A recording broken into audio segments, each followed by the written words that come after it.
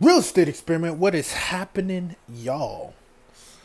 Hot Atlanta is here. We're in the middle of the summertime and it is getting hot.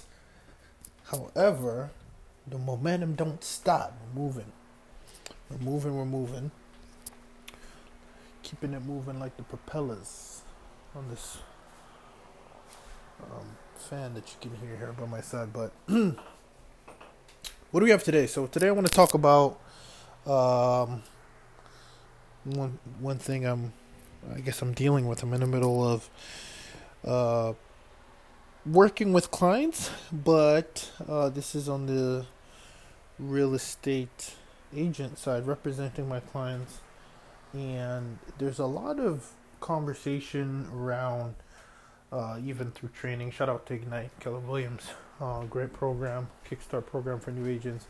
But there's a lot of conversations around getting the importance of getting whoever you start working with to sign your broker buyer's agreement, which really is like a small engagement, that you're going to do business together and kind of secures the relationship so that your client doesn't go off with someone else. And I've been putting a lot of thought about it, thought on it, excuse me. I've been thinking about it, I should say, sorry, because it's very similar to dating. You don't just show up to a client and meet them the first time on site and maybe have a buyer's consult or maybe meet them at a home. Usually that's what happens. That's what it's the case been with me. Meet them at the first home, get to know the person, and then ask the person to get engaged. It's just so quick.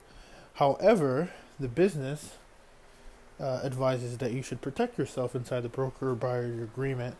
As part of your, I guess, listing presentation, you would go in and make sure the buyers are pre-approved, step one, and then go ahead and sign the broker buyer agreement, which usually protects you for, could be as long as 3 months to 6 months to even a month to a year, so that, should they even choose to go with someone else, your commission is protected.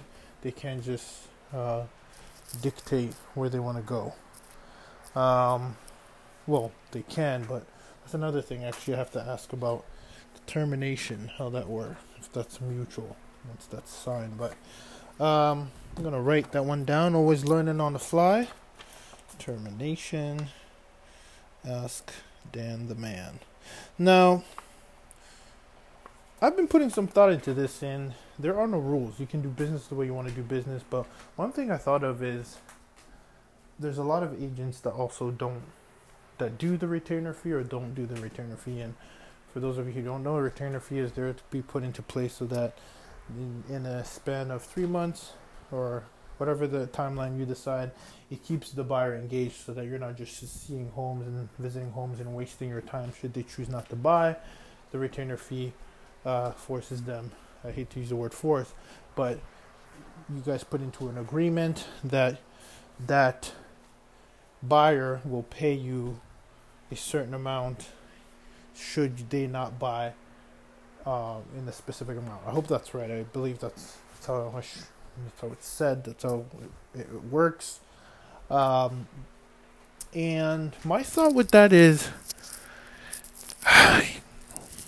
if you offer so much value, why would your client leave you? And I think about that because, let's think about that. It's like a relationship. Like, as much as someone can, not be, consistent and choose to go elsewhere, well, you didn't want to work with them anyway. Now, did they burn you and did you lose a lot of your time? Yes. Up front right now, I'm not asking for it because every experience that I get out there on the field, I become a better teacher. I'm learning as I'm going, and it's really allowing me to just learn, see inventory, learn. So, and I genuinely believe that I should be able to offer so much value that there should be no reason to leave. So I think there is this, it is a protection. You should always protect yourself in your business, and especially for those people who you feel don't have a good intention. They just, some people just want to use realtors. They have a license to get into homes, etc., etc. Sure, but you should be able to feel that out. But if it feels like a genuine partnership, I wouldn't stress it, because if you offer enough value and they like you, And it's not even enough. If you go above and beyond, that's the conversation we're having, then you don't need to worry about them leaving you, because they're literally getting the best service possible that they would even feel like any normal person that you're working with. And you should only be working with people that you choose to do business with.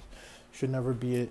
If something seems fishy, then choose not to do business with that person. But any person who is a genuine individual who is receiving it, like, above and beyond service, would just feel terrible or feel guilty or not feel ethical to not go with that person and do the business. So I say that to say this. I feel offer, if you are a Ferrari and there is a Toyota and both doors are open and your client has a choice to get into a car, be the Ferrari. Why would someone go ride in a Toyota when they can ride in a Ferrari? Now, obviously, logistics, maybe for, considering that the space is equal, because I know the Ferrari's got the two, the driver and the passenger, and that's it. But considering are things equal, ask yourself the question. It forces you to raise your level of, a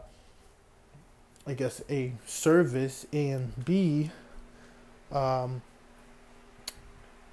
it raises your level of, the word I'm looking for is your competitive, or your competitive nature, I think is what I'm trying to say. But the word is escaping my mind right now.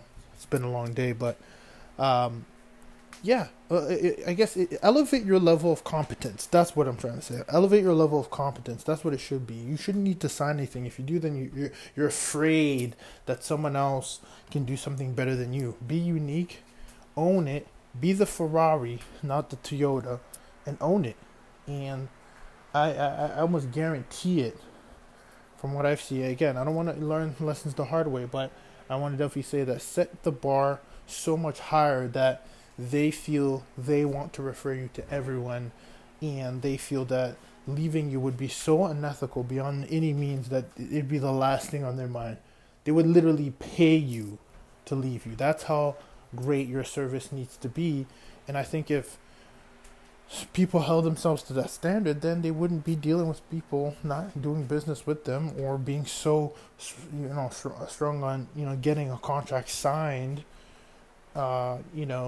because of that. Now, another part is definitely educating them on if they're working with another agent, and if you're not, you haven't signed anything, then you technically don't have that client under contract. And that's important because, there are some agents that will, if they ask, are you working with an agent, and they say no, well, if they say no, that's flag number one. If they're working with you and they say no, then that's a problem.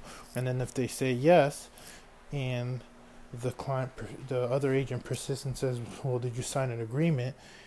And they say no, then that agent should be letting you know anyways, if they're doing business the right way. But then again, why are your clients there and you're not there with them when they're seeing homes? That's another thing, right? So all that being said, if you increase the level of quality that you can offer and service that you can offer your clients, I feel there should be no reason for you to be so strong on getting them to sign a broker buyer's agreement so that you don't get burned. I think that's the scarcity mindset. And over here, we're all about abundance. So on that note, like I always say, there is only one thing left to do, and that is to continue to build, y'all. Be the Ferrari, not the Toyota. Let's build, y'all.